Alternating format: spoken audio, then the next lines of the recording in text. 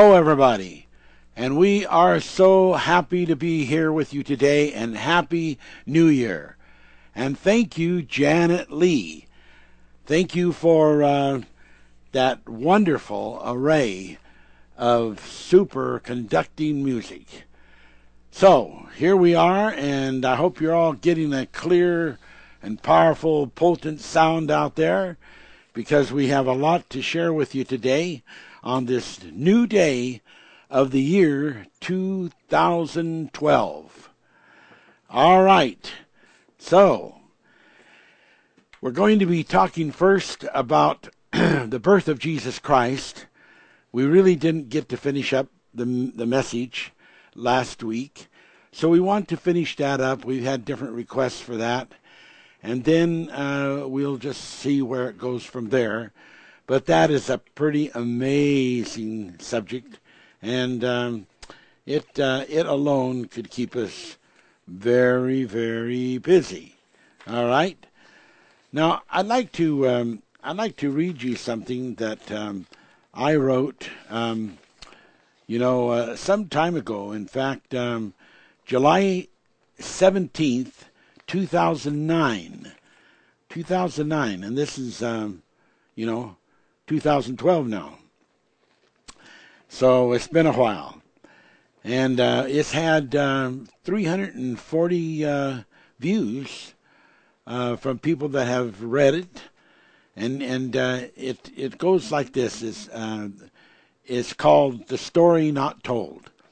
Some people say I am a visionary, and maybe I am. But what does the weather matter?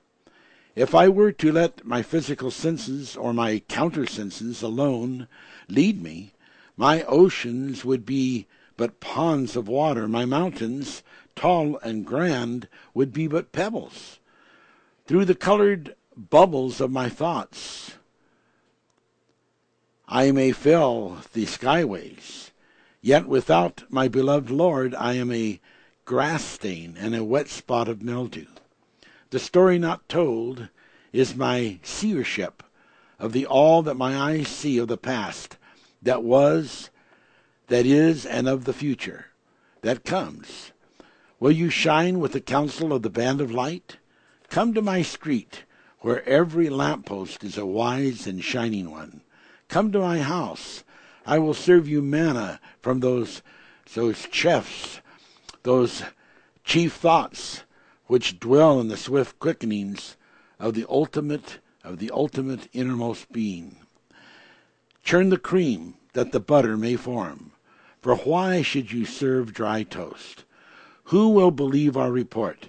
And to whom will the arm of the Lord be revealed? That was written in Isaiah 51 or 53:1. And you know how that applies today. And I haven't quite read it all. But some of these things that I am writing right now and that I am ministering on really go with that particular scripture. Who will believe our report? I would like to welcome all of you listeners today to, after this broadcast, as soon as it's convenient, to get on to the new blog that I put on today, Tesla 3. And I will tell you that you are in for a real eyebrow raiser. There is some incredible information in that Tesla number 3 blog, and it's a lot of information. It's quite lengthy. So one of the things I want to make a point of when talking about these blogs, I'm not satisfied with the number of people that are coming on and making a comment. Now, the last blog, only had about, so far has about 13 comments. Now, it's had a lot more, about 150 people view it, but only 13 comments. And I really do look at the people that view it, because these are the people that have made an expression, and I really feel it's important that our people who want these kind of teachings, that they get onto the blog and just say something. Just say, hey, I love this, give me more, or I'm here, I'm standing by, I'm listening, or praise God for this word, anything, just to show that you are included in the standby of people. And so this next one, which is going to be number 4, in which I'm going to try to finish out the information on the fourth force. Not fourth, but pardon me, but the fifth force. That one, I'm just not going to put on until we start getting, more people signing up on the blogs, and doing a comment to show that they are really interested. For all the hours and hours that I put into making those blogs, it only takes you a diddle of time just to get on and say, bless the name of God, this is great. I'm really stirred. I'm interested. We're not asking you to have to make a big, long confession or a big, long some kind of fill. If you do have something of God that takes a lot of writing, that's okay too. But otherwise, just something simple, it will do. So I just want to tell you, though, about that blog. You will want to read it. You will want to get onto it. But please don't do it now, because this teaching is going to have some exceptionally extraordinary things that you will not want to miss. So let's go on with this blog that I was reading from July 17th, 2009. All right. I am on a spiritual archaeological expose, whereby to show you a manifestorium as to why the Bible says, I will call my son out of Egypt. Compare Hosea 11:1, that you may be able to ride upon the high places of the earth. Compare Isaiah 58:13, I will open the pearl gates of the city not made with hands. In the name of Yahweh, I will be a spring of joy, conduit to your soul. Strangers will gawk when the doves fly to your windows to look upon your amazing transformation. The power to enlarge and magnify the crumb or the flake to the aleph of 1,000 sensations is but a breeze through a pore in the wall. Friends, if you cannot come to me, I will find a way to come to you, even if I need to walk with a pack on my shoulder. An angel piper calls me, and his bidding I will not deny. What is it? Why, it's TTTT. What do you have to say to me? The magnitude of the sevenfold light be upon you, that the sun no longer go down on the shining you need to do. The power of love heal the sick who suffer and feed the human masses who are spiritually malnourished. And it's interesting that this particular blog came up because the revelation on TTT comes up again in this new blog that I'm telling you about.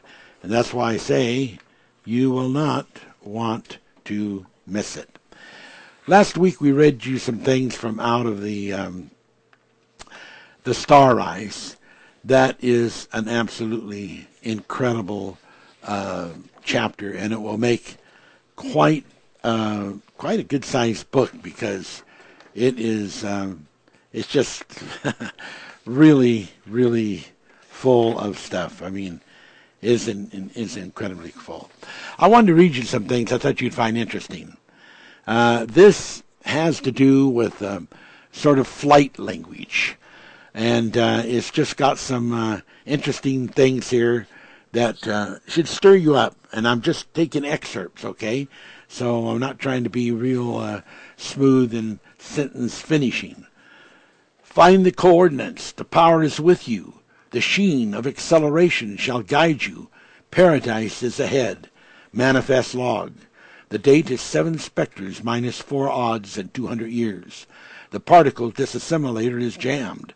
The frequency wave perturber is in malfunction. The transcommissioning system of the BIOS-C computer network is out of phase. Less than 10 laser arcs ahead, the enemy is expecting us and waits. I turned on the ionic scanner. I must find a way to bypass the main system. I don't believe that I can miss finding a way.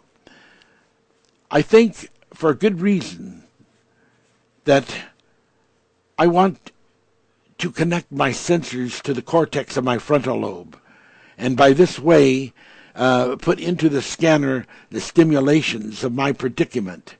So I begin to photo-transition mental chemistry so as to ground in my neurons. Suddenly, the ionic scanner went into action. Instantly, I could see that we were headed directly into a vortex of the enemy's cross-magnetic dematerializing beams. It was amazing to me that the Mantis people were so well set in these fringes of the remote. One thing was sure, they knew we were here, and they planned to destroy us before we could reach Artura. The Mantis people were called by the Be-Mors the Be-Not people. Be-Dawn, prepare us for dematerialization mode. Yes, your lordship. Yes, your ownership. I'm gauging in on the Mantis. Dematerializing beams. I'll soon have their frequencies. Make sure all things are saved into the Compo consigner. Yes, I am in the process. The crew understood that there was more than one approach to dematerialization and reticulation. The master plan was to self-dematerialize first. However, by honing in to the same frequency dematerializations, which is also used destructively, they could usefully convey it to heighten the conversion of reticular and render such frequencies totally harmless. The emphasis here on same or destructive identified to the frequency required. This related to the dematerialization and connected to the phase clause. So it was understood every measure of atomic sizing and every figuration must be saved or fed into the Compo consigner.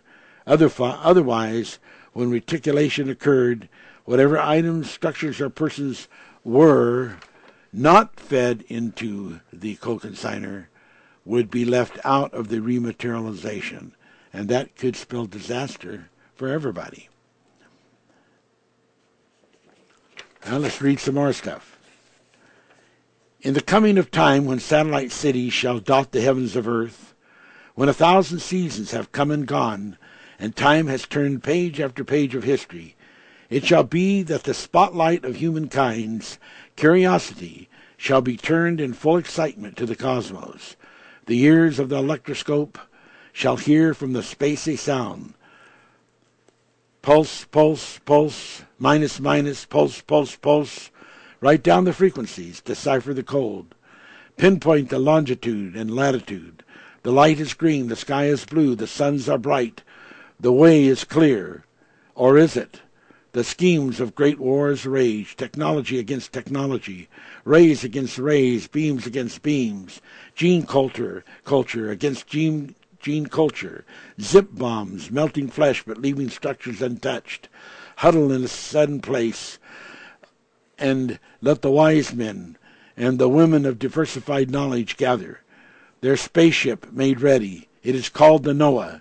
It shall ride the seas of the sky to new paradise, far away from the resounding curse of war's death.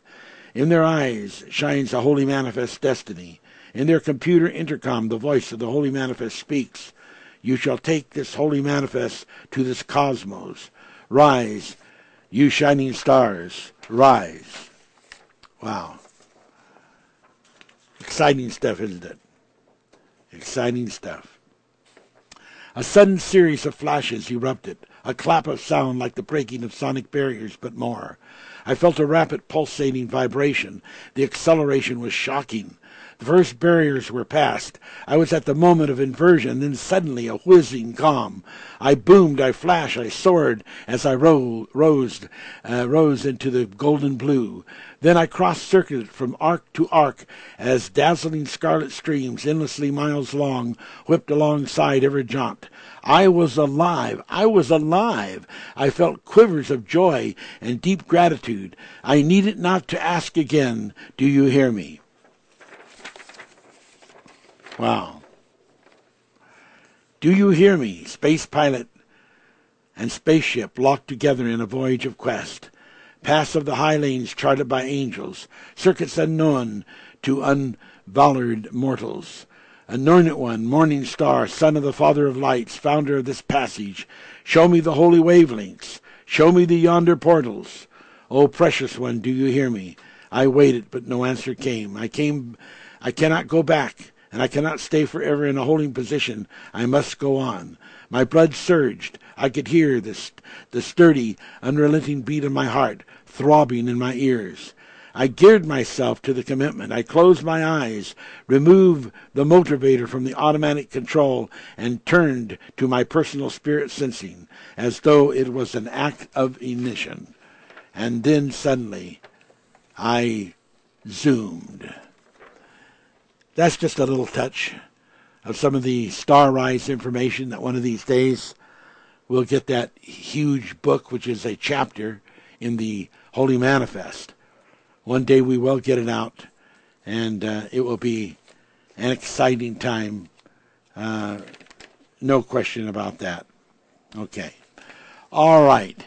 Now, turn with me to the book of St. Matthew, chapter 1, verse 18. Now the birth of Jesus Christ was on this wise. When his mother Mary was espoused to Joseph, before they came together, she was found with child of the Holy Ghost. Then Joseph, her husband, being a just man, and not willing to make her a public example, was minded to put her away privately. But when he thought on these things, behold, the angel of the Lord appeared unto him in a dream, saying, Joseph, thou son of David, fear not to take unto thee Mary thy wife, for that which is conceived in her is of the Holy Ghost. Now, there are things that happen in life that by every title of expression that refers to those things happening, it is deemed to be a lawbreaker of the laws of God. It is deemed to be not holy. It is deemed to be sensual, evil, and an act of breaking the law. And in those days, the act of breaking a particular kind of law of adultery could end up with death by the stoning.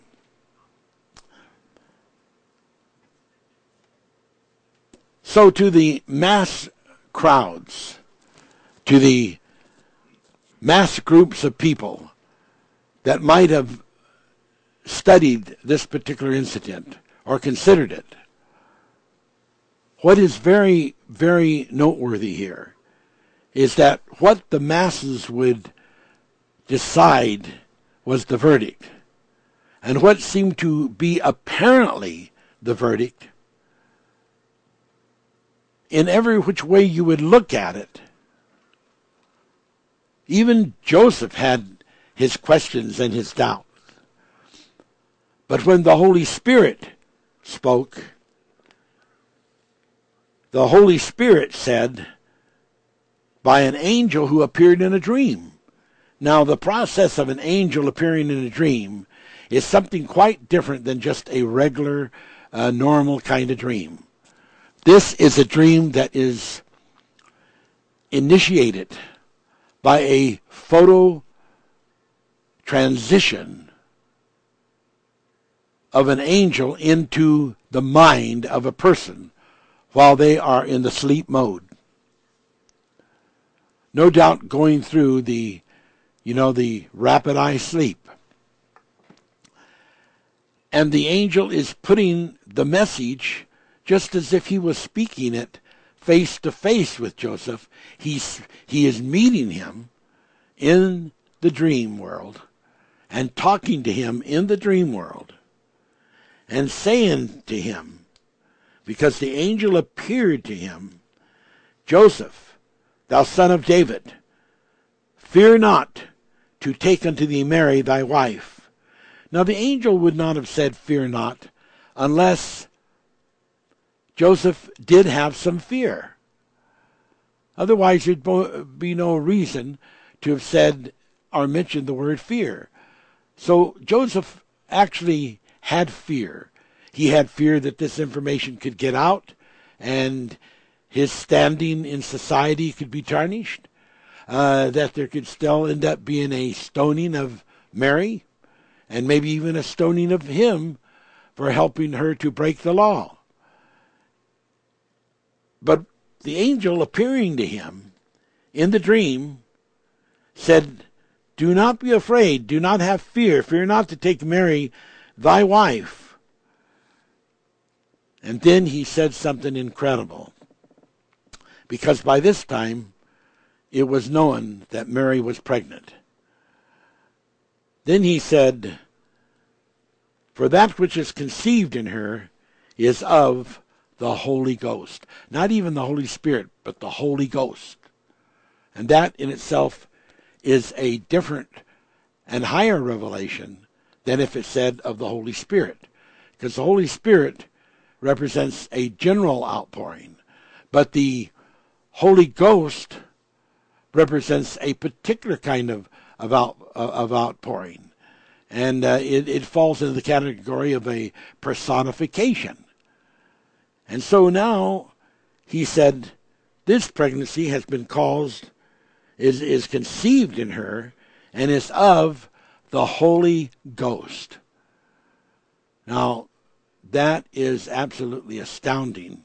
And when Joseph heard this word, and he knew it was from God, he was satisfied in himself that this was a divine moment in the history of his life, that this was a requisition that was deeming the pregnancy of Mary to not be adultery, to not be from some flimsy affair that she had with some passing stranger, but something that was done most unseemingly and most unlikely in the sense of what people reckon to be everyday, regular life affairs. And I'm not talking using the word affair to mean extramarital affair, but I'm talking about just the affairs of life. And so, I really want to emphasize this. There are times that people have put blame on individuals and ministries for something that has the appearance in their mind as being extraordinarily incorrect, extraordinarily against the divineness and the word of the Bible. And people have made judgments. And it is no wonder that the Lord said during his ministry on earth, "Judge not, that you be not judged. For with what judgment you judge, you shall be judged."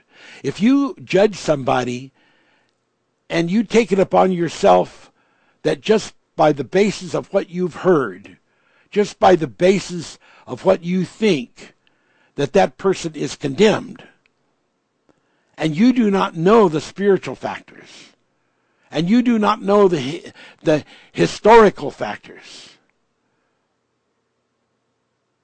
then you could be making the mistake of your lifetime. You could be zooming in on something that had a divine privilege and that was immune from the natural laws. And that's what Mary was. She was immune from the natural laws. Not that she broke any of the natural laws, but the Bible says to be careful not to even show the appearance of evil. So in that sense, her being pregnant and not married took on the scheme of the appearance of having broken the law. But this divine revelation overrode her being in the situation of seemingly taking on the appearance of breaking the law. because it said this is of the Holy Ghost. It is solved. It is deemed acceptable to God, period. There is no debate. There is no argument. There is no court case. It is settled. And Joseph understood that, and he accepted that. And after all, he was the kind of a person that always wanted to do what was right. Now the angel said in the dream to Joseph, and she shall bring forth a son. It was a prophecy. She was pregnant.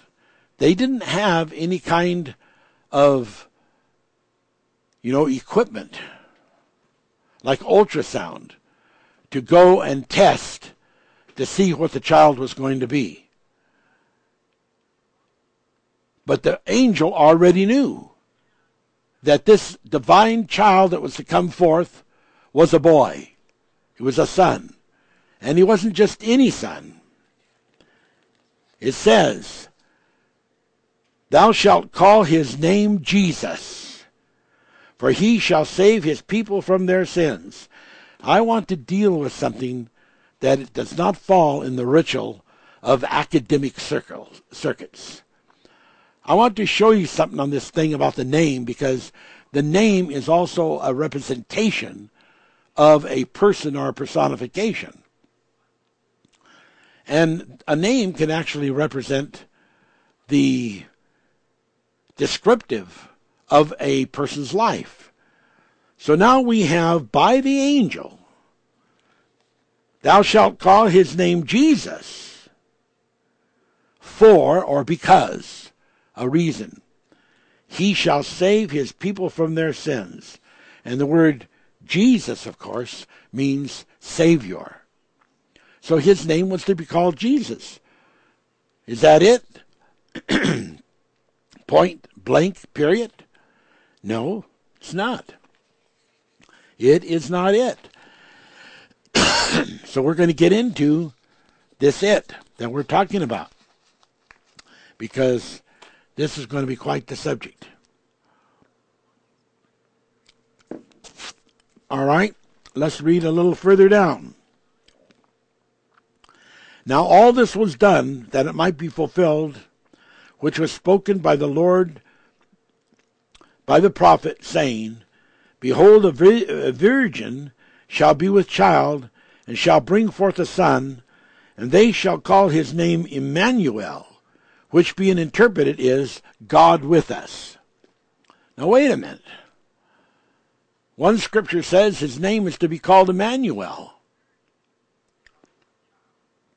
The other scripture says his name is to be called Jesus. The name Jesus means Savior. The name Emmanuel means God is with us. Now both of those names are more than just fashionable names. They are names that describe the ministry of the person. But they are really in two different leagues. You can be a Savior and you can be an anointed, Jesus Christ being anointed. But the next one, which he was not named at that moment by that angel, but it did refer to something that was prophesied by a great prophet in the past. His name would be called Emmanuel, which means God is with us, or God with us.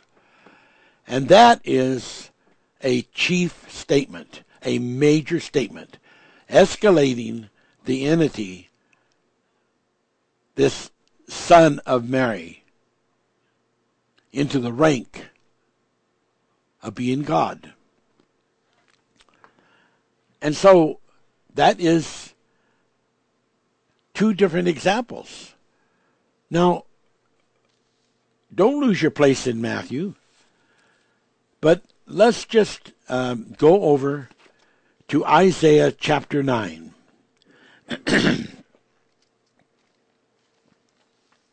And let's look at verse 6. For unto us a child is born, And unto us is given, and unto us a son is given, and the government shall be upon his shoulder, and his name shall be called Wonderful. Now here's a third name. We've got Jesus Christ. We've got Emmanuel. Now we've got his name is to be called Wonderful. That's three different names. Now at what point would that wonderful come into circuit, come into actuation? At what point would Emmanuel come into actuation? At what point would Jesus Christ come into actuation? And how could there be three different names? And why? But that's not the end of it. Comma.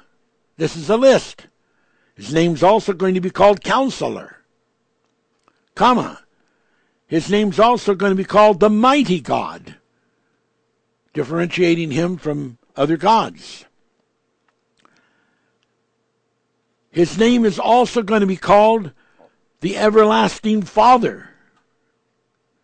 His name is also going to be called the Prince of Peace.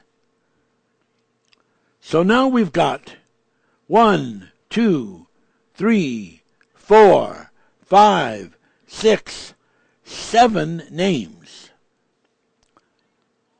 7 names. Now let's read some more. Verse 7.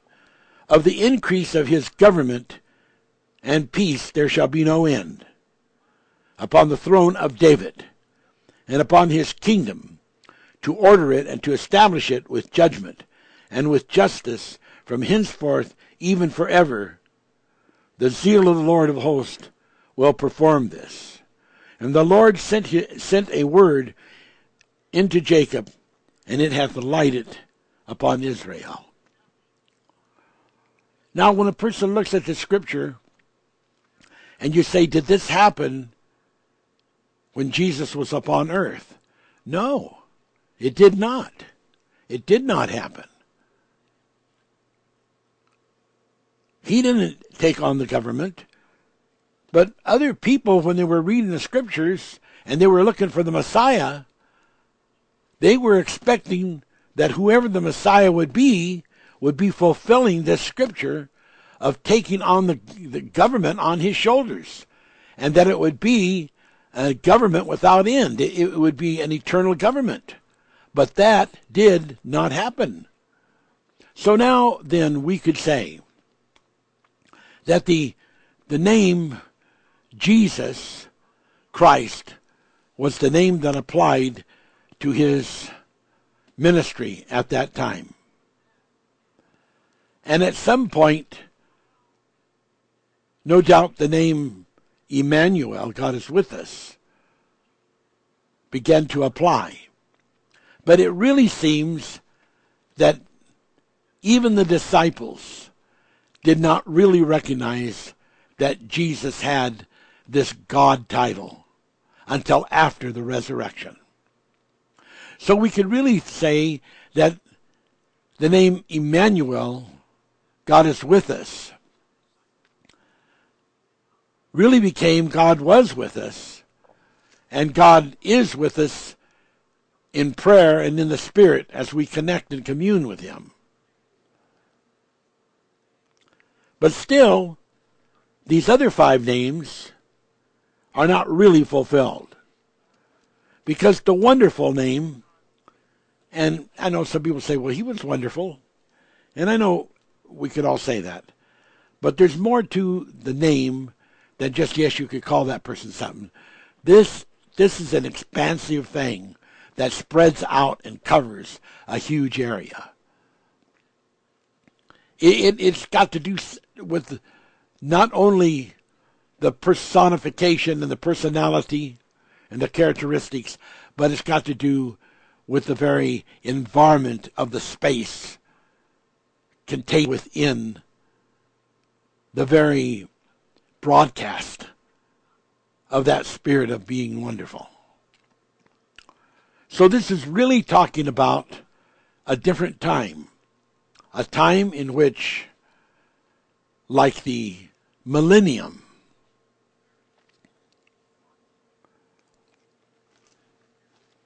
then there's Counselor.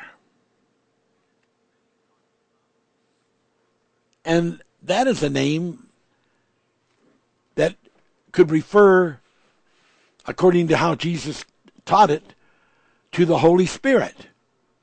I must go away, for if I do not go away, I cannot send you the Comforter. And he will lead you and he will guide you into all things.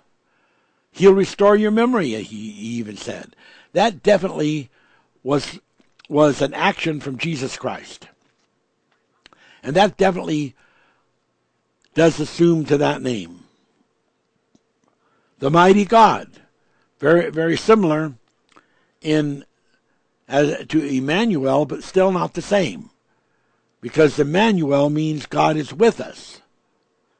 So the mighty God is just a recognition, and this can be the mighty God that is gone away to prepare a place for us, as it describes it in the Gospel of John, the 14th chapter. The mighty God that has gone away to prepare a place for us. And that could connect in to the everlasting Father, because I go away to prepare a place for you, that where I am you may be also. For in my Father's house are many mansions, and there the everlasting Father comes in. And then there's the Prince of Peace.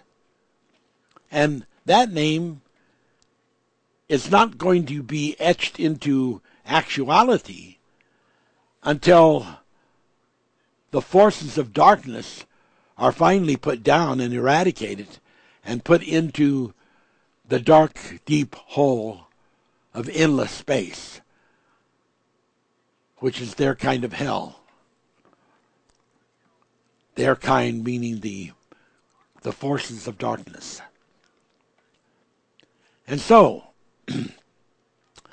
there's another way of looking at all these names.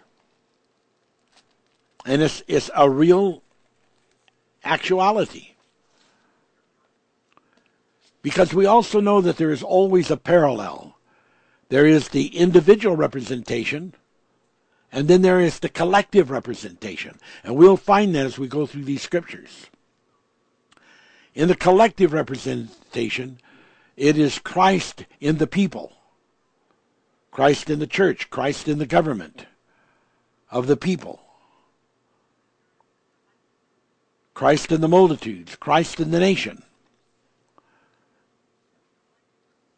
And then along with that, there is the Christ that is under these different names. So we know when we look back and we see that Christ was the rock that followed Moses in the wilderness, that there was a time chain there and a time element. And the reference that happened went all of the way back to a long time ago, but to a great event of the people coming out of Israel and trying to flee to a safe place, following Moses. And the Lord was there. And he took the title, the Rock, like the Rock of Ages. I do not change. You can depend on me. I am always the same. The Rock of Ages. And we can say all those things, and I've heard people say things that are a little bit similar to what I'm saying, but they have missed a very valued point. They have missed that in the 16th chapter of the book of Mark, it says after the resurrection that Jesus appeared to different ones, and they didn't recognize him. They could only recognize him when by the Spirit he said something or did something that familiarized themselves to know that was Jesus. And the scripture also says in the 16th chapter, he, Jesus, appeared to them in different forms. So as we look through the courses of history and into the different lands and different religions, we must be careful not to judge. We must be careful not to point our finger and say, I know this is right or I know that's not right. But some of these mythical things whether it be the Buddha or whether it be some of these other religious figures through the history of time that have done some of the same acts that Jesus has been shown to do during his time on earth, and that have taught things about peace and love similar to what it appears that Jesus taught. We can understand that as Jesus being manifested through different people. Because if he can be manifested so that his nature comes upon a whole nation, he can be manifested for the sake of that whole nation in an individual who has not had the opportunity like Israel has to have leaders like Moses and Joshua, but are humans with souls that need an opportunity.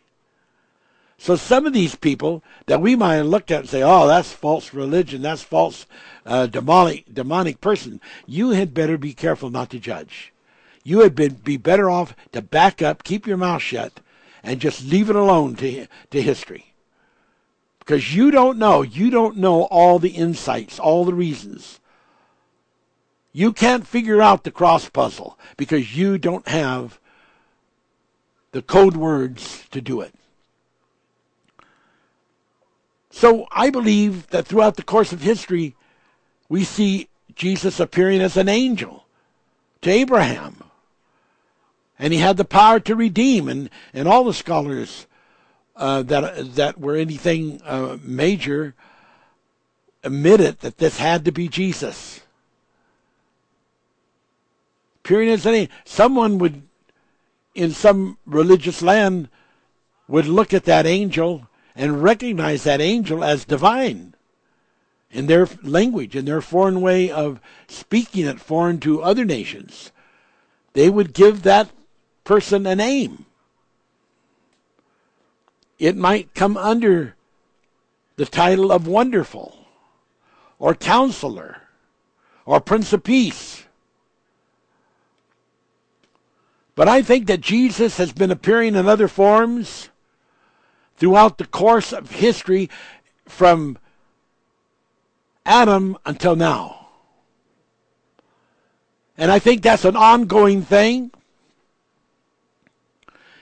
And the Manifest teaches he is always coming and always, after coming, going away and then coming again.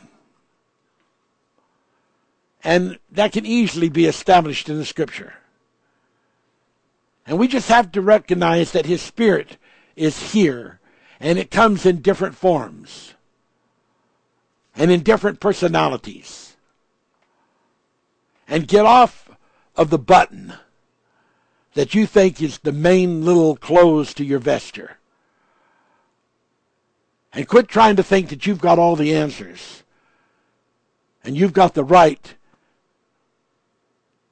to make a condemnation or a judgment about somebody being of God or not of God. Someone says, well, the Bible says to try the Spirit. Yeah, that has nothing to do with trying the personality of the man. That has nothing to do with trying the human being. That's from the gift called the discerning of spirits. And that has to do with being able to look in to the spirit world, not to the mortal body world. And so people have been making the tragic mistake of trying to judge people by judging them according to the mortal body world, when the Bible clearly teaches that that kind of judgment can only be done if you are capable, if you are qualified, if you have the gift to be able to discern the spirit. you don't have the gift of discerning of spirits, then you are not capable to make that judgment. And you are way ahead. Back off and leave it alone. I'm giving you the Word of God. I'm giving you the Word of God. Okay. Verse 23 said, a virgin shall be with child and shall bring forth a son. Oh, have they ever tried to get around this? They've tried to take Greek texts and show that virgin could mean just a young lady that had never been married. You know? And that it didn't mean that this young lady did not have physical intimacy with someone.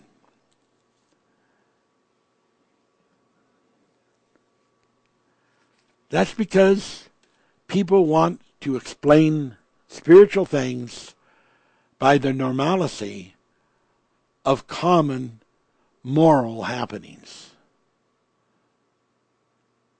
And when I say moral to their minds, more like common mortal happenings.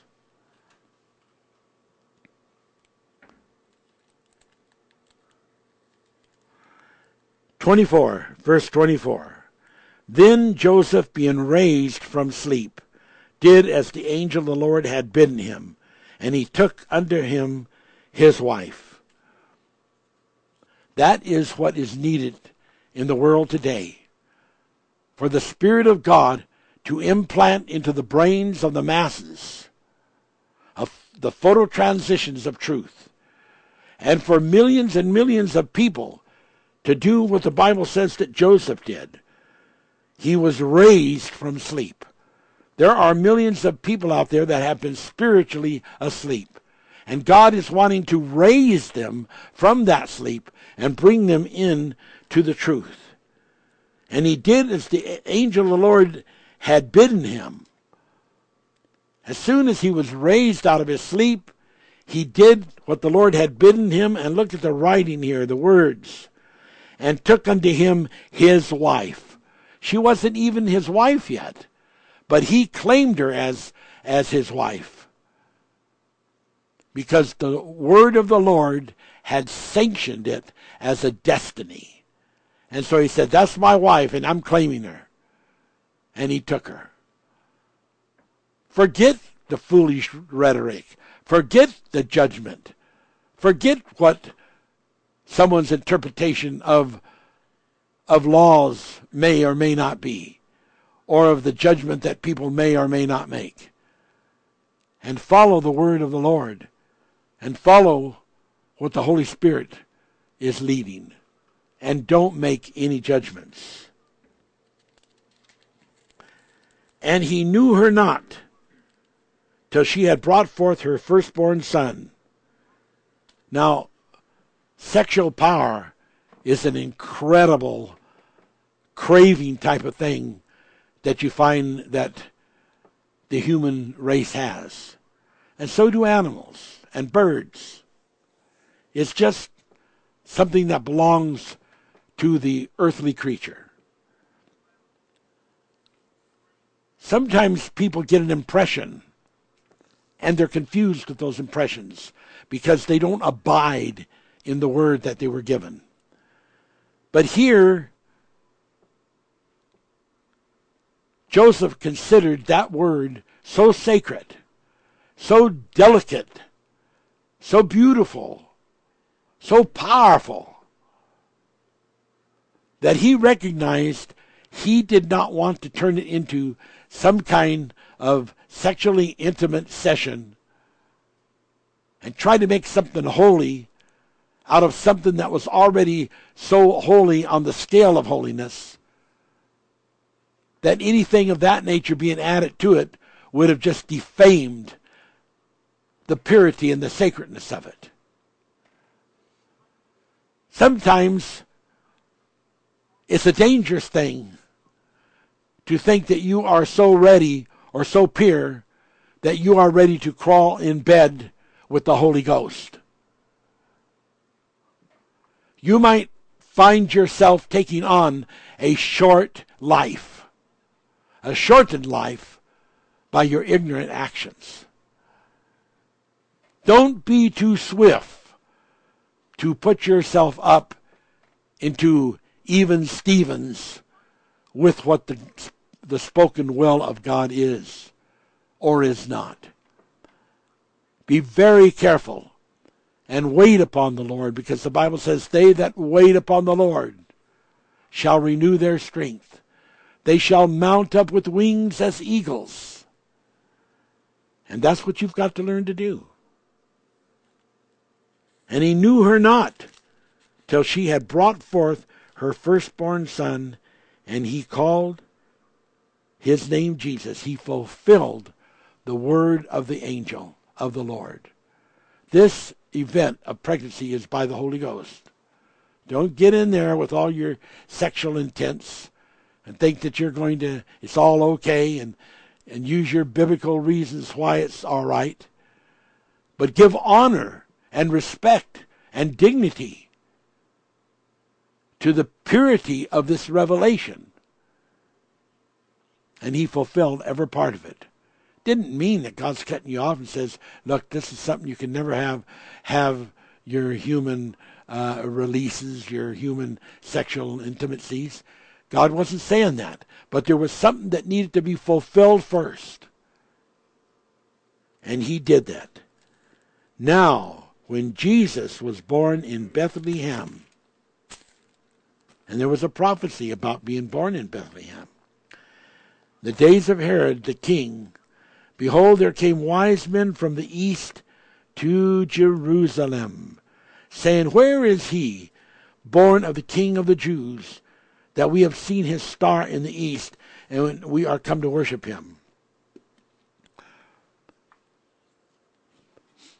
We have seen his star in the east. We have showed you last week that this, what is called a star, was a star spaceship. It was a Zith. And a Zith can travel with such incredible speed that is like nothing but a whoosh to be in the east or to be in the west, or the north or the south. But it was in the east. And why was it in the east? Because there in the east lived these persons who were called wise men. Now, it doesn't say 3, but I think there is scripture in the Old Testament to show that it was 3. And that number is a good dominant number for that situation. And I think that it is absolutely important to see that the connection of the starship, they were in the east because of the wise men. They were there because they knew there were wise men there that needed to know about the birth of Jesus Christ. That's why they were there. So sometimes when people are seeing true sightings, there's a reason. The Bible says in the book of Revelation that the angels are going to preach the everlasting gospel in the skies. And that's what's going on.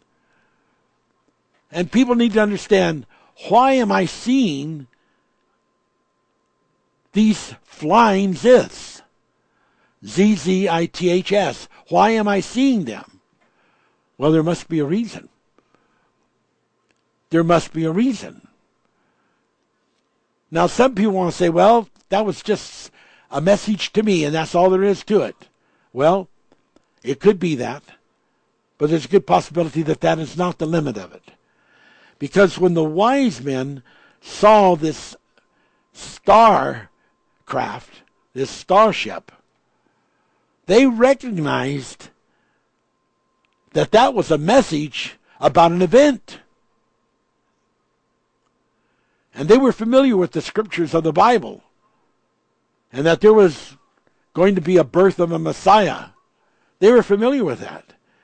And when they saw that, they said, this is a sign to us, a message to us, to go and to find the Messiah that is coming, that is going to be born.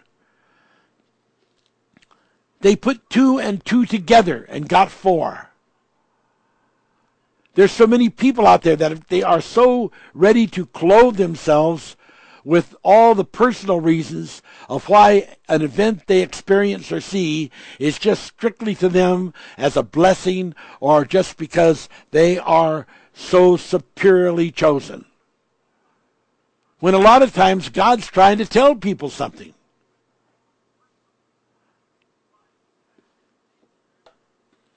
Now, there's not very many people on this planet, but there's some that really have a ministry like the Manifest Ministry.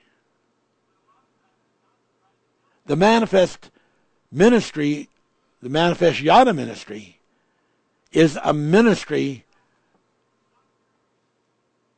like the kind that would not normally even come in 1,000 years. And it recognizes these starships. And it has an understanding of what they are about and where they came from. And there's very extensive detail on it. If you want a lot more detail, read that blog that went on today. www.themanifester.com. Get on there, read that blog after this message. And I pray to God that there will be thousands and millions of people out there as they begin to see and experience real Ziths. Will sort of have the kind of attitude like the wise men. Where is this person? Where is this messenger? Where is this person that has been birthed a ministry of this age? Where is he? We've seen this where we live in the east or in the west or in the south or the north. And we recognize that it's a message about finding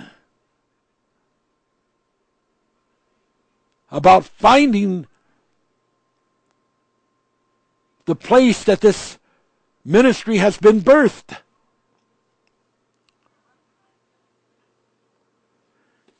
And God is speaking to you, and God is speaking to millions of people out there with the signs and the wonders of the what they call UFOs and flying saucers. And you got all kinds of people trying to explain how that they are not real. And you got all kinds of other people out there imagining half or 2/3 of what they see. But you've also got people that have really seen the real thing. And they have a witness that's deep inside of them that they have seen something incredibly real, not of this world. Now they need to say, we need to go and find a ministry. If you go out to these other churches and people that are lecturing, and they're telling you that to believe in UFOs and flying saucers, which are called like we use Ziths, and that's of the devil and that's not real, don't fellowship that kind of a place. Because they are not an ace in the hole, they are a deadness in the hole. They got a dead spot. And they're not going anywhere. They're fulfilling the scripture that Paul said, laying aside the principles of the foundations of the doctrine of Christ, let's go on to perfection. They're fulfilling those people that never go on to perfection. The Bible says there are the kind of people that keep on in a continuation of never getting over the hump, of never making progress. Because they're in a repetition of repeating the same level of beginnerness that they have been for years of their life. It's time to just get out of that crowd. It's time to back away, walk out the door, and get out there and start praying and start looking for a connection to something like what we are offering to people. And I say that genuinely and from the depths of my heart, because I want this message to get out to millions and millions of people. And I believe that is God's plan, and I believe that it will happen. And God spoke to us through the Holy Manifest Revelation and said, in the beginning, when this Holy Manifest begins to be taught, it will seem like a very slow rising tide. But then suddenly one day, you will look and you will see that the tide has risen very high and that the Holy Manifest Word is all over in many, many places on earth. I know that. I believe that. And I pray right now for all those people out there that are seeing the real thing. That they'll be like these wise men. They'll understand there's a message here. There is something that God is saying. He's telling us to start looking. He's telling us to find. There's a birthing that is happening. There's a prophetic word of God that is happening. There's a place of wisdom. There's a place of knowledge. There's a place of insight that we are to find so that we can learn the truth about these visitors from outer space, who they are, why they are here, and where they came from. I pray, and I hope that you will pray, that millions of people will begin to look at this and see it as this story of the wise men. Where is he that is born the King of the Jews? Jesus is coming in different people. He's bringing his message through different vessels. The Bible says, thy dead men shall rise with my dead body. They shall rise with my dead body. And they're going to go forth in ministry. There's a rising that the Bible predicts will happen. This dead body of Jesus is a body that has overcome the world. He's dead to all the lust and the evil. Blessed be the name of Jesus. Praise God. And so, when Herod the king, verse 3, had heard these things, he was troubled, and all Jerusalem with him. And he gathered his chief priests and his scribes and the people together, and demanded of them where Christ should be born. And they said, well, in Bethlehem of Judea, for thus is written by the prophets. And thou, Bethlehem, in the land of Judah, art not the least among the princes of Judah, for out of thee shall come a governor that shall rule my people Israel. Now you see the connection of the word governor.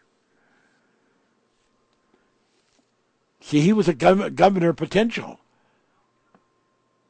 But he never fulfilled that as far as actually ruling in the physical sense. In the spiritual level, yes. But God always brings people through the parallel walls, through the parallel portals, so that they connect to both the parallels, the physical and the spiritual, and they complete the circuit. And that will happen. That will surely happen. And shall come a governor that shall rule my people Israel. Oh, Herod would not like that. Nor would he think that Rome would like it. And he privately called the wise men, inquired of them diligently what time the star appeared. See, he's beginning to get scientific about it. He's approaching this from a scientific standpoint. And he sent them to Bethlehem. Them must be in these scribes and chief priests and, various people that he was demanding of where Christ should be born. He sent them, go and search diligently for the young child. Now this is not someone that's really interested to join the ministry. You have to understand that sometimes when you are ministering to someone and they just are rejecting what you have to say, and they're doing it in a way that cuts you off, be sure that you're following the will of God. Be sure that it's the right time. The Bible says, ask of the Lord rain in the time of the latter rain. There's a time, for all people. Because sometimes if you try to force the issue and open a door that's been closed, you can open a door that will bring in the contra spirit, the counter spirit. And Herod, you would think, would be, a person who was emphatically interested in a spiritual way. The way he instructed these people. He says, he told them privately. He understood to keep things as a secret. A lot of Christians have no understanding of keeping things confidential. And after he had inquired diligently about the time, he sent them to Bethlehem. Now this also included the wise men. And said, go and search diligently. Diligently. Now you see how he, as the king, used these kind of words. Or those kind of words, however you like to put it. There's people out there that would diligently do a thing to bring about what they believe. His belief was, if this is somebody that's going to get involved in the government, let's kill him now while he's just a child, so we don't have to raise an army against his followers. And that was Herod's idea. And diligent, and find the child, and when you have found him, bring me word that I may come and worship him also. And we know from the scripture that at no time was Herod ever interested in worshiping this child. He wanted that information. And of course, God revealed that to the wise men. He warned them to flee. And they, instead of going back the way they came, they went a different direction. And they got out of there once they had finished their message and journey of sharing with Jesus and his parents. And when they heard the king, and when they had heard the king, they departed, and lo, the star which they saw in the east went before them, till it came and stood over where the young child was. That could not be a star. That was a starship, because a star could not do what it just described here. And when they saw the star, they rejoiced with exceedingly great joy. People need to be rejoicing with exceedingly great joy at the fact that God is fulfilling his word, and the angels, by signs and wonders, are preaching the everlasting gospel in the skies of the earth, all over the world, in different countries all over the world. There's a message going on to the world, and they are confused. They don't know what it means, because they are not seeking it with the right kind of a heart, and with the right kind of questions, and the right kind of a quest. And so you're listening here today, and God is speaking to you today. Don't take this lightly. These things that are happening all over the world are about this message of the manifest revelation. They totally connect into it. My family has seen dozens and dozens and dozens of ziths. In the daytime, in the nighttime. One even came down on our property in Indiana. It's not a maybe, an if, some wispy, thin, wafery thing that is just a maybe. We're here ministering this word because we know that God has been visiting us.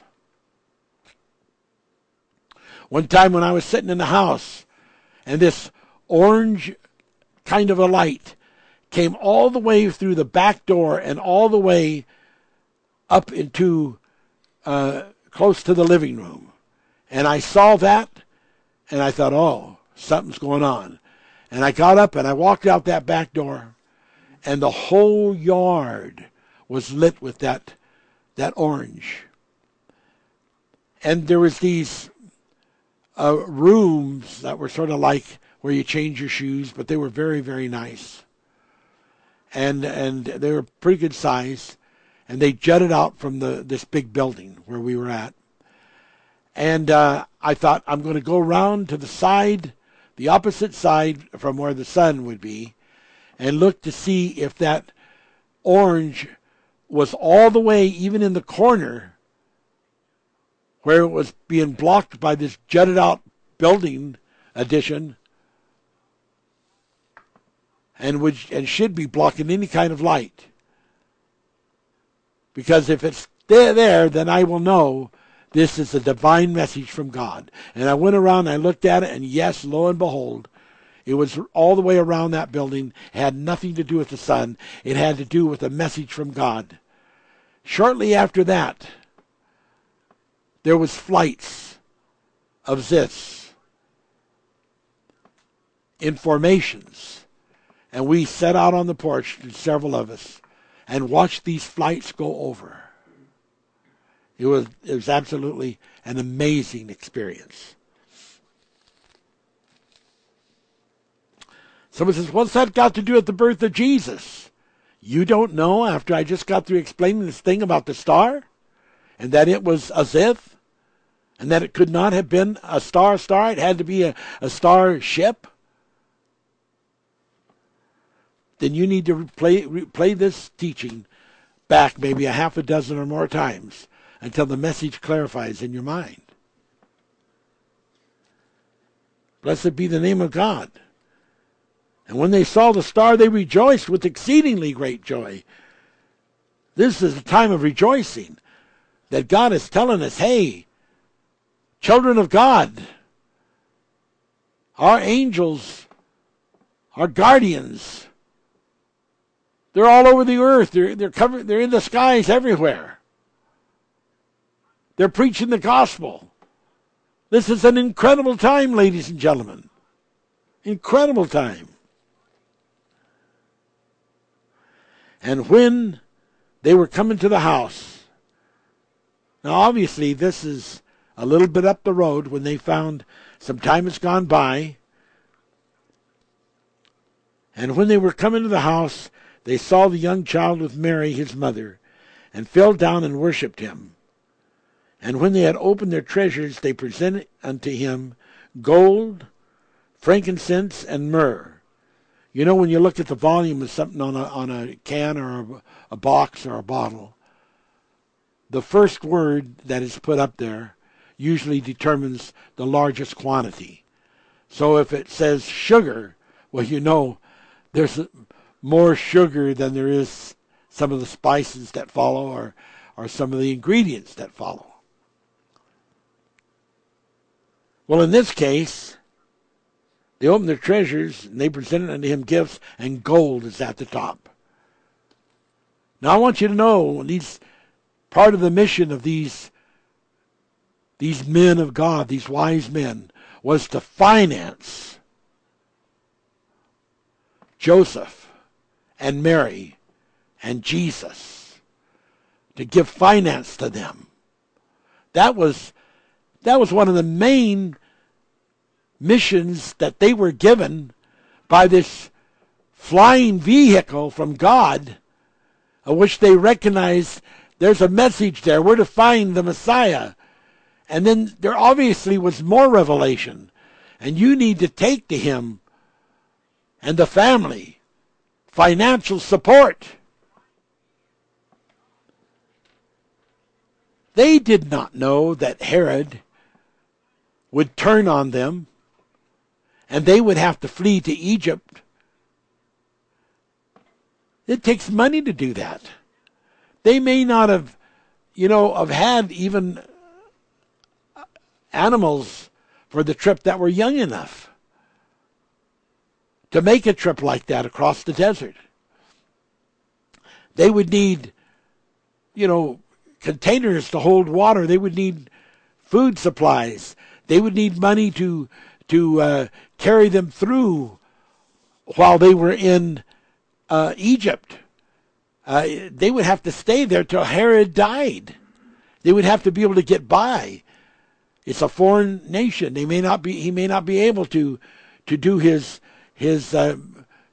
kind of work in that place, because different nations use different kinds of furnishings. And so this is very interesting. They furnished them. At the top of the list was with gold. They furnished him with gold. Wow. I think that's really incredible. I think that's actually is beautiful. Let's just look at this again. Let's just look at it a little more carefully. And when they were coming to the house, they saw the young child with Mary. They didn't just come in and say, "Hey, here, let me give this to you." They already had an understanding for recognition of what the child looked like. God had already revealed that through their communication, through their experience, so that they knew what Jesus would look like when they saw him and what Mary would look like. And they saw the young child with Mary, his mother, and they fell down and worshipped. And that's a big thing. That's a big act. And when they had opened their treasures, not just treasure, but treasures, they presented unto him gifts, gold, frankincense, and myrrh. Wow. And frankincense and myrrh in Egypt would be worth a lot of money. That's a product. They were furnished with product to sell. They could set up on the road, catch the caravans, and sell this product. They had to have several horses, or camels, or donkey asses to be able to cover this. And they had to move fast. They had to have this money and bam, make fast moves and get out of there before Herod found them and tried to kill them all. And being warned of God in a dream, here it goes, that they should not return to Herod, this is the wise men, they departed to their own country another way. And when they were parted, behold, the angel of the Lord appeared to Joseph in a dream, saying, Arise and take the young child and his mother, and flee into Egypt, and be thou there till I bring thee word, for Herod will seek the young child to destroy him. And when he arose, he took the young child and his mother by night, and departed unto Egypt. Wow. And he was there until Herod died. Wow. And then we know the story. We talked about it, how that Herod began to kill all the young children 2 years old and under in Bethlehem and in the coast around about, hoping to still be able to find the Christ child. If they had not received this message from God, the Christ child and probably mother and father would have been killed. And they begin to kill others. Now, out of this revelation came one of the most incredible revelations that can ever even be imagined by most Christians. And I shared this with you last week, in which, when all these young children were killed, God spoke to them, in Ramah, when there was a voice of 18th verse of heard of lamentation and weeping and great mourning, and Rachel weeping for her children and would not be comforted because they were killed. They were not anymore. They were dead. It's a horrible experience.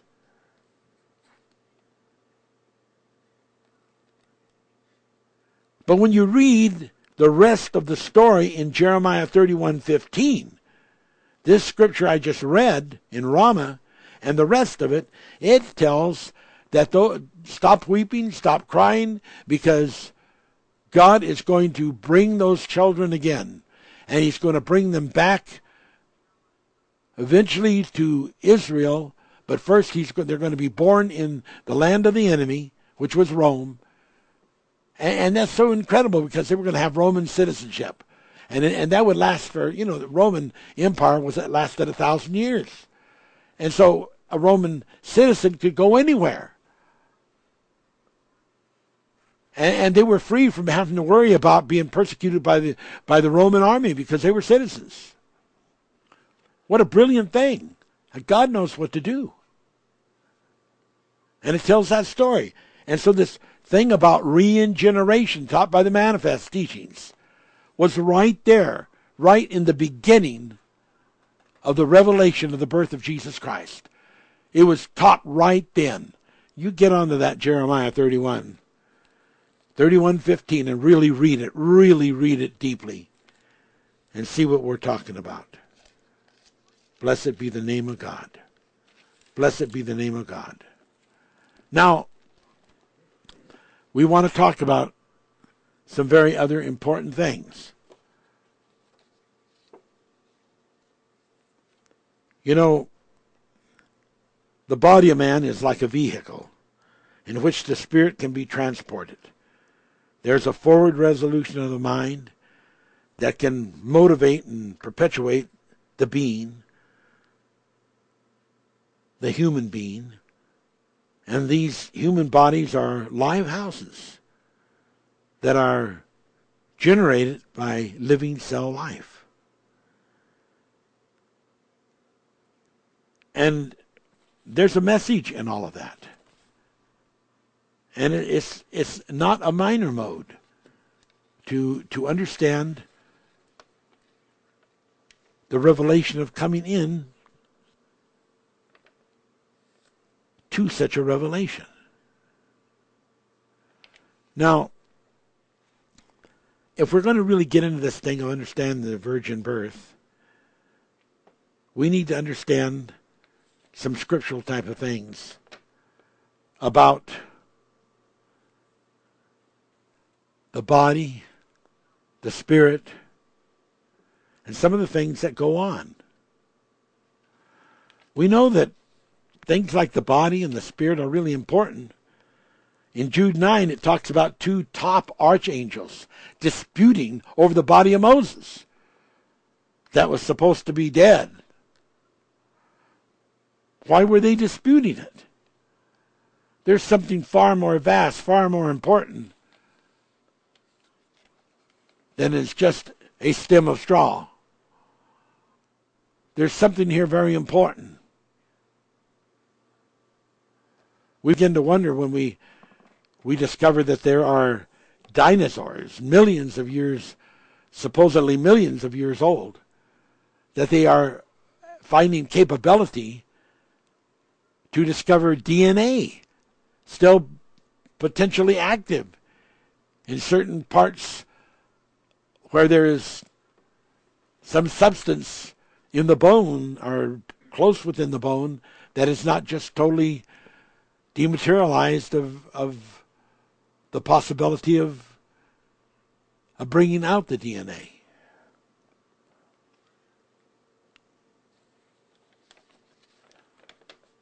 We know there are people in Jude 8 and 2 Peter 2:10 that are called dignitaries. And in the Manifest, we've explained that these are overcomer persons who have overcome, and they were once in a human body, and they have overcome, and they come back to minister. And I want to share with you this very, very important thing, because, there's so much that goes on. It's so very important. Now, John was frequently, having angels reveal things to him. And in the 22nd chapter of John, and there's at least two other places in Revelations that it mentions similar situation. And I, John, saw these things and heard them, and when I had heard and seen, I fell down to worship before the feet of the angel which showed me these things. Then said he, the angel, unto me, See that thou do it not, for I am of thy fellow servant, and of thy brethren, the prophets, and of them which keep the sayings of this book, worship God. Here was someone who was a former prophet that was being used. This wasn't an angel like a cherubim or a seraphim who had never fallen. This was a Ophanim who had fallen and then had overcome and become an elect angel, not yet able to be totally restored to its original status, but had reached a high level of overcoming, ready and prior to being able to receive that full status, which the Bible teaches that now we are a little lower than the angels. But the Bible tells us in the New Testament, but then we will become equal with the angels. Now what's it talking about? Equal with the seraphims, the cherubims? It's talking about equal to the angelship that we had before the fall. We're lower, we're a little lower, but we're going to become equal. And so these people this one particular person had been a prophet. And when he saw that John started to worship him, he says, no, you don't understand what's going on here. I'm not one of the regular kind of angels like a cherubim or a seraphim. I'm just another person like you. And John would look at him and say, well, that can't be. You're different. I mean, you look more like an angel than you look like we humans. The Manifest says, that which you see is not that which is. That which you see is that which is not.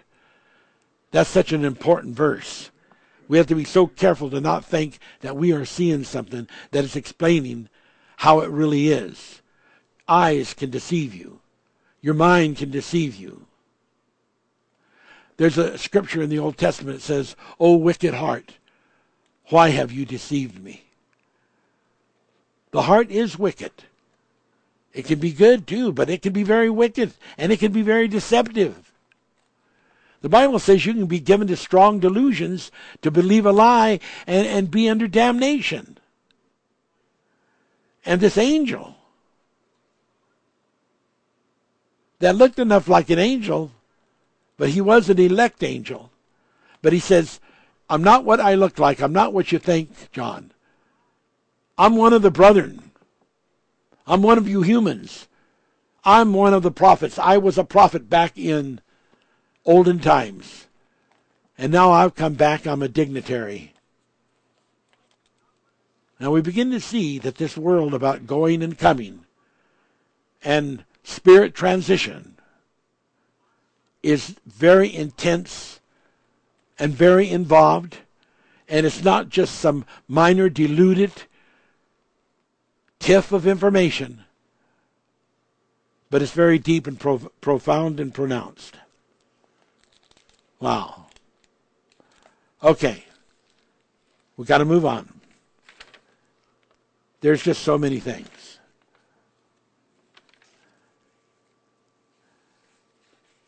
Just to remind you of some of the things that we've preached over the time. You know? Moses shared his spirit. God took the spirit that was upon him and shared it with 70 of the elders. Numbers 11:16 through 29.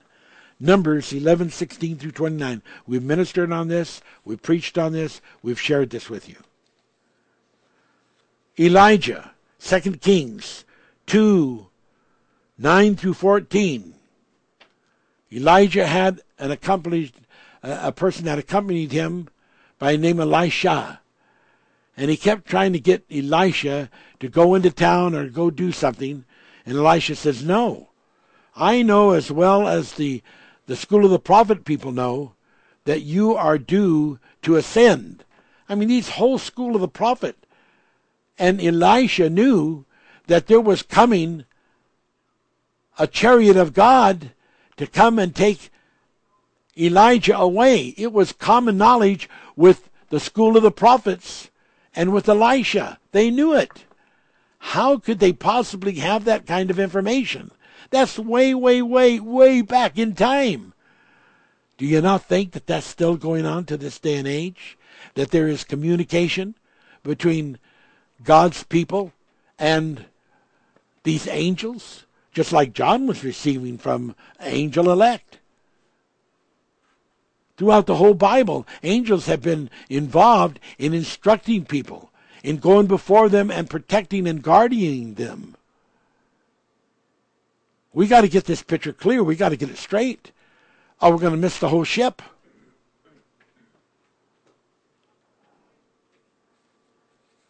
The gospel ship is wanting to sail. It's got a bounty on it, full of good things. And so Elisha said, I'm not leaving you. I'm not going no matter what you ask. I'm going to be with you. And then Elijah came to the river and he took his mantle and he struck the river with it and it parted. Now, if you can believe a story like that and you believe and say, well, I think that really happened. Well, I just think that's, just sort of a story stretch, It's just stretched. Depends where you're at. If you look at that and you say, the Bible says it and I believe it. I believe that when Elijah struck the waters, they got a message. There was an intelligent message in his actions that responded to all the molecules and all the atoms, and they rolled back. Wow, what a force that would be. And Elijah and Elisha walked across the river dry. That happened back with Moses and all the people of Israel. All right, let's go on. We got to move. Got a lot to cover here. And so, what am I trying to lay a groundwork for you? What I'm trying to lay a provision for you to get into the understanding of what I want to say before I finish out this message. We've got to understand from a spiritual ground point. And so when he got to the other side of the river, Elisha said to Elijah, I have a request. And Elijah said, all right, ask of me your request. And he says, I want a double portion of your spirit. Who would have even thought of such a thing? He didn't say, well, I want to be able to do twice the miracles that you've done. I want to be as smart as you are. I want to be as religious as you are. He said, I want a double portion of your spirit. He was talking a language that the common guy living on the earth at that time did not have. By the same token, he had an understanding that the chariots of God were coming. They had an understanding, and that's why miracles could happen. And Elijah said, what you have asked is a very difficult thing. But if you see me when I leave, then your request will be granted.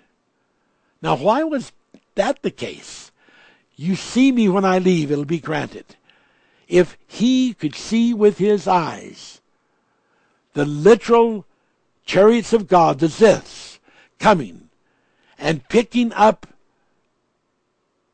Elijah, and actually see that, and have that impression be indelibly imprinted into his mind and into every atom and molecule of his body, then he could have granted to him his desire to have a double portion, which that understanding was incredible for Elisha to have had. A double portion of Elijah's spirit. How do you take a double portion from someone away and have that and pass it on to another person, like Moses passed on to 70 people? God had told him to do that. God revealed to him that was possible. There are so many things people do not know is possible. Wow. And you know what? Elijah did see. He says, "Oh my God, my Lord, the chariots of fire and the horsemen thereof." He saw them. He saw the pilots. He saw the ship. He saw the speed with which it traveled. And so down out of the sky came the mantle. And he picked it up, and the first thing he did is walk over to that river and smite the river, and it went sideways. And the people of the school of the prophets, they recognized, they understood this kind of thing, that the spirit of Elijah had come upon the spirit of Elisha. All right. All right. Now, turn with me to Ephesians, or pardon me, let's make that Hebrew 7, verse 6. Chapter 7, verse 6 of Hebrew.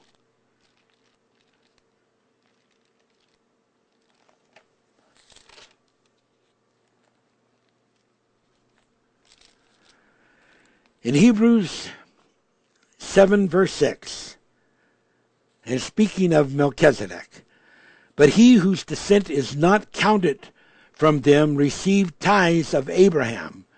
That meant he was superior to Abraham, "and blessed him that had the promises. And without all contradiction, the less is blessed of the better." There it is. "And here men that die receive tithes, but there he receiveth them, of whom it is written, whom it is witnessed that he liveth. And as I may so say, Levi, who was not yet born, who received tithes, paid tithes in Abraham, for he was yet in the loins of his father when Melchizedek met him." So when Melchizedek met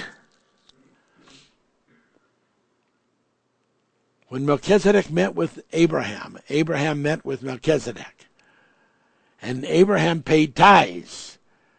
He did it not just for himself. He did it not just for children that he had living, because how could he even imagine anybody else? How many people ever think about that? How many people ever think about, about people that you are to meet that are going to be so important to you? Or children that are to be born that are going to be absolutely a design of destiny. How many people even think of those things? But when he paid that tithes to Melchizedek, he was involved in an act of deferred progeny. Here was an entity by the name of Levi, which encapsulated the whole futuristic plan tied into Moses of the Levitical tribe, which was going to be the ones involved with all the religious activities of the whole group of the tribes of Israel. And it was credited to Levi, even though he was not yet born. So obviously, even though he did not have a body, he had a spirit that existed, that was identified to a destiny years and years and years before he was to be born. Years and years and years before he was to be born, he had a destiny to come and be born. And to come and be born through a man called Abraham. And to have a name called Levi. And to have all the destiny that goes with that name. His spirit had that. His spirit had that. We have to begin to understand when we start talking about the virgin birth and a spirit coming to Mary that we call Jesus, but there's many other names that also applied to Jesus. Because, as it said in the 16th chapter of Mark, he appeared unto them in other forms. Wow. So we begin to understand, ladies and gentlemen, when something like that is coming into being, it's deep. It's deep. It's real. I pray every day for the dead, that people that in the family or that are other people that God's allowed me to have their names, and I have quite a list. And every day I pray for those dead people, for their spirits. Someone says, "Oh, well, I don't think that's Bible." Well, it is. In the book of Corinthians, it talks about baptisms for the dead. And then Jesus believed in it. There are several instances in which Jesus prayed for the dead. They had already been dead. Jesus prayed for a man, if you remember, who was mummified and buried in a cave and already was reached a point where he stunk. That means rigor mortis was already setting in. He was dead. And Jesus went and revitalized the spirit of that man to come back to the body that he healed, all within the context of "come forth, Lazarus." Because "come forth" meant an enabling of his restoration of life and healing of his body, of any disease and of any rigor mortis corruption that had set in. He prayed for the dead. There's several people he raised from the dead. He prayed for the dead. Jesus, after the crucifixion, resurrection thing, went down, it says in Peter, and preached to the people who were sometimes disobedient during the flood and who were in spirit prison. And he preached to them. And by preaching to them, he revitalized hope. He didn't go down and say, "Well, you got what you deserve. You've been disobedient, and I just come to tell you you're getting what you deserve." No. He came down there with hope and salvation and forgiveness and opportunity. And you can be sure that those people were set free. And they were liberated. He prayed for the dead. Now we have Adam. And there was no living human body. He checked all the animals and all of the humans that were, pre-Adamic and did not have souls. They had spirits and they had body souls, but they did not have capital S soul. They don't have capital souls, spirit souls. And there wasn't one single solitary person out there that could qualify for the kind of wife that the angels and that Adam would be interested in, because he had been taught lattice structure, so that by the lattice he was able to name all those animals according to the lattice understanding. And he never saw one woman out there that fit the lattice. So God caused there to be a birthing happen inside of Adam. And Adam, from out of Adam, DNA was taken,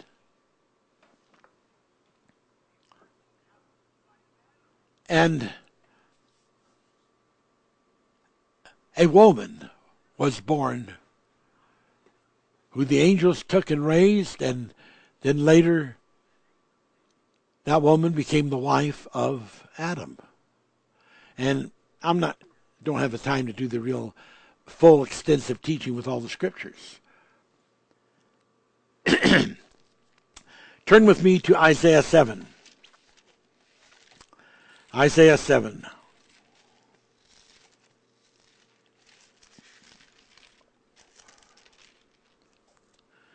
we can see with all these different names of Jesus and how the fulfillment of the life of Jesus wasn't done just in one lifetime. It was done in many lifetimes, going back over the ages of time, back to Egypt, back to the road from Egypt, through the desert. Okay, here we are, chapter 7. And here's what it says. And moreover the Lord spake, this is verse 10, again unto Ahaz, saying, Ask thee a sign of the Lord thy God. Ask it either in the depth or in the height above. But Ahaz said, I will not ask, neither will I tempt the Lord. And he said, and this is the prophet, Hear you now, O house of David. Is it a small thing for you to weary men? But will you weary my God also? Therefore, the Lord himself will give you a sign.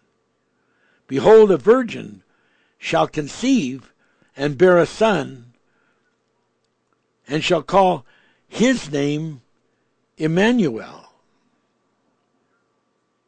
Now, we see the possibility here too, that Joseph, obeying the angel, called his son Jesus.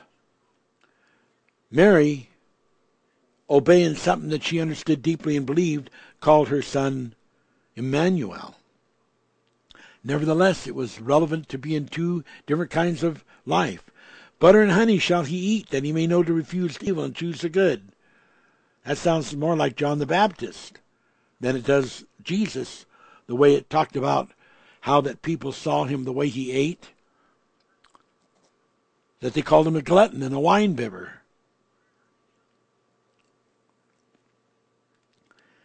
And before the child shall know to refuse the evil and choose the good, the land that thou abhorrest shall be forsaken of both her kings. And the Lord shall bring upon thee and upon thy people and upon thy father's house days that have not come from the day of Ephraim, departed from Judah, even the king of Assyria. Okay? Now that's one episode about a virgin birth. Chapter 8. Moreover, the Lord said unto me, this is Isaiah, Take thee a great roll, and write in it with a man's pen concerning Meher Sha'al-Hashbaz. And I took unto me faithful witnesses to record Uriah the priest, Zechariah the son of Jeberishaiah. And I went into the prophetess, and she conceived and bare a son. Then said the Lord to me, Call his name Mahushahabashas, Bahashbash. For behold, the child shall have knowledge. For before the child shall have knowledge to cry, My father and my mother, the riches of Damascus and the spoil of Samaria shall be taken away before the king of Assyria. And the Lord spake to me again, saying, For as much as this people refuses the waters of Shiloah, that go softly, and rejoice in Rezin and Remaliah's son. Now therefore, behold, the Lord bringeth upon them the waters of the river, strong and many, even the king of Assyria. Verse 8. And he shall pass through Judah, the king of Assyria, shall overflow and go over. He shall reach even to the neck, and stretching out of the wings, and shall fill the breadth of thy land, O Emmanuel. Now we have two births here. One is like a virgin, but the other is represented as a fulfillment of the same virgin promise.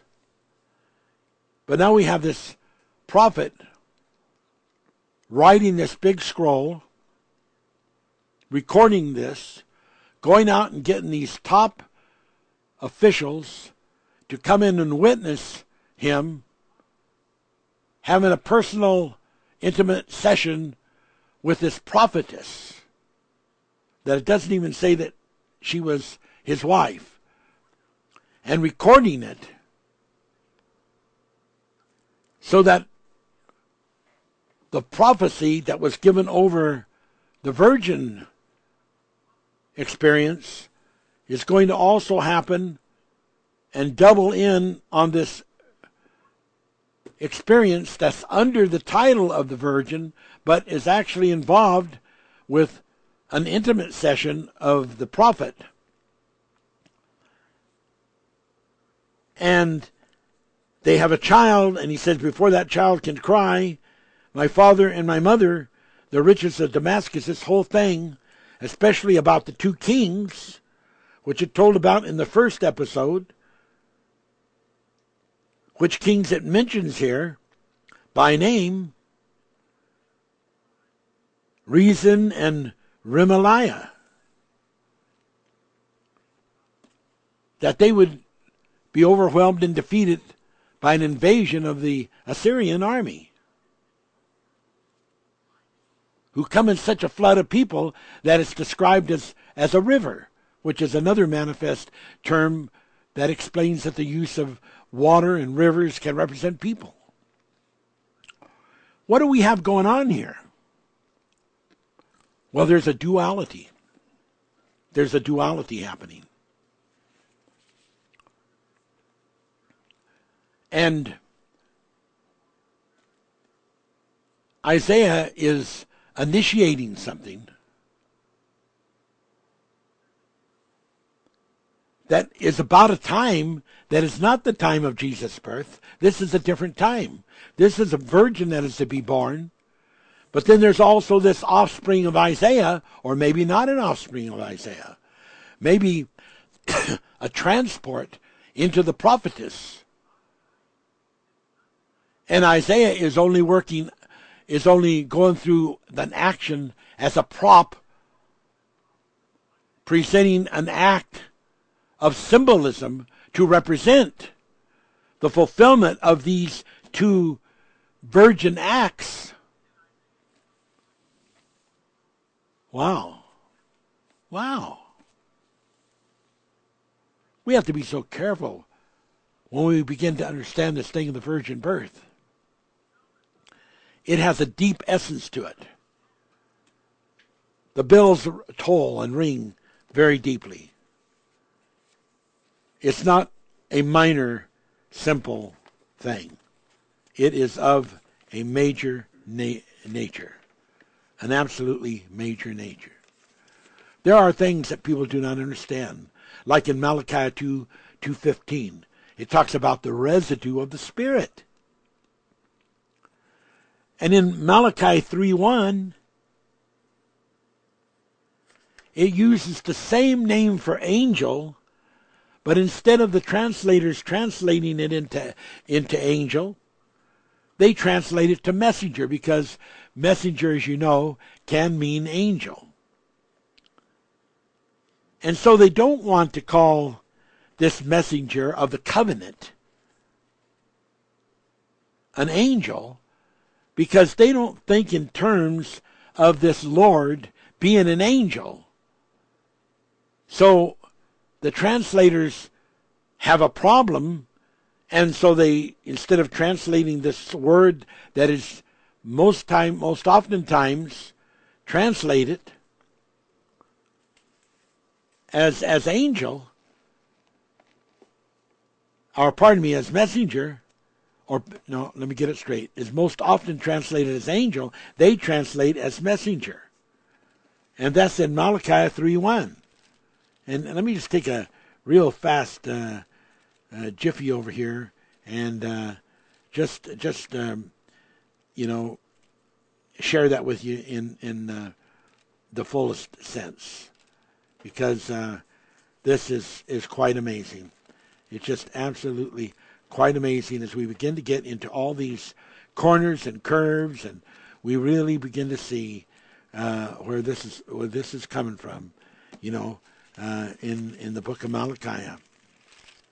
Okay, so the book of Malachi is way to the end of the old scripture, and we look at chapter 2 and verse 1. I will send my messenger, and he shall prepare the way before me. And the Lord whom ye seek shall suddenly come to his temple, even the messenger of the covenant. Obviously, the Lord who's going to come to his temple is called a messenger, but it's the Lord, but the real interpretation is angel. So the Lord is an angel, which goes along with Thessalonians when it says the Lord himself shall give the sound of an archangel. And they've missed the whole incredible revelation of the angel and what that means as far as the ophanims and as far as the different lords of hosts that the Bible is full of explaining. Because they change a word due to not having any recognition of the meaning or the insight to the meaning.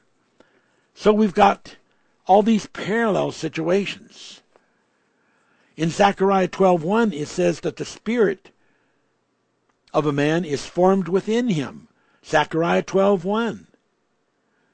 And people that are so decided and definite about, we're going to live on earth. We're not going off to this other planet you call the Father's house, described in the 14th chapter of Zechariah. Well, don't be too sure. In Isaiah 66:1, it says that the earth is the footstool. The earth is the footstool. It is not where the main part of the body is. It's the footstool. And that's just a temporary thing. That's not even part of the body. It's just a stool to rest the feet. A change. In the 66th chapter, 7 through 9, it says, before she travailed, she brought forth. And then if you read down a little bit further, into 65, into a later verse, it said, first it said before she travailed, then it says after she travailed, she brought forth. So you got the one that travailed that brought forth, you got the one that did not travail that brought forth. The parallel. The parallel. One is physical, one is spiritual. They both are going to happen. Sometimes even the spiritual can also be physical, and there still be another physical. As we start looking into these version expressions, we begin to read like in the New Testament, and I'm going to have to bring this to a close. In the New Testament, it says that people that have lost their virginity, that they can be healed and be returned to being virgins. Now that would not seem possible. But with God, all things are possible. So the needle's eye and the miracle of being able to go through the needle's eye is real to God's people. There's so much more.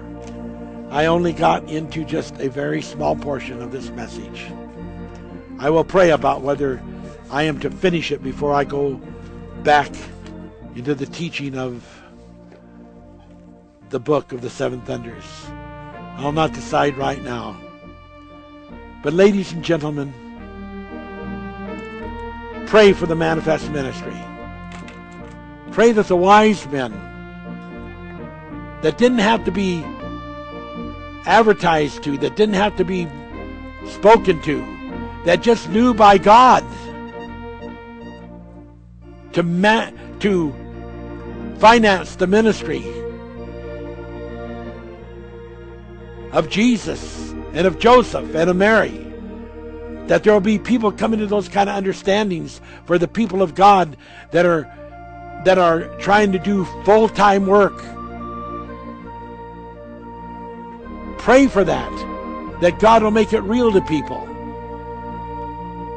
And if people can understand that even, I thank God for some of these people, like I've got a brother that gives $10 every week.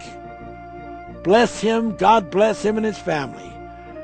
It's so neat to have a regular amount coming in. Doesn't have to be the largest and the biggest. That would be nice, but even just enough people paying $10 or $20 or $30 or $50. I hate to mention money, but you know, if I don't, then what? I'm praying that God is going to manifest some of these people. That He's going to manifest them like these wise men. God's testing how wise you are to think about these things, to be aware of these things. I want you to go and read that blog that I wrote. You will be affected by that blog. You will not be the same. Now, while this battle hymn of the Republic is being played by Janet, let me pray. Heavenly Father, our Father which art in heaven, our Father which art in Artura, thy kingdom come, thy will be done, on earth as it is there on Artura. Our Father, Father of lights and Father of spirits, reveal to your people this day this word, and cause it to be magnified and multiplied, cause it to grow. In the name of the Father, the Son, and the Holy Ghost. And reach out, O God, into these people who are sick in body, sick in mind. Heal them. Deliver them. In the name of Jesus. Amen. God bless you. Happy New Year Day. God bless you. We love you.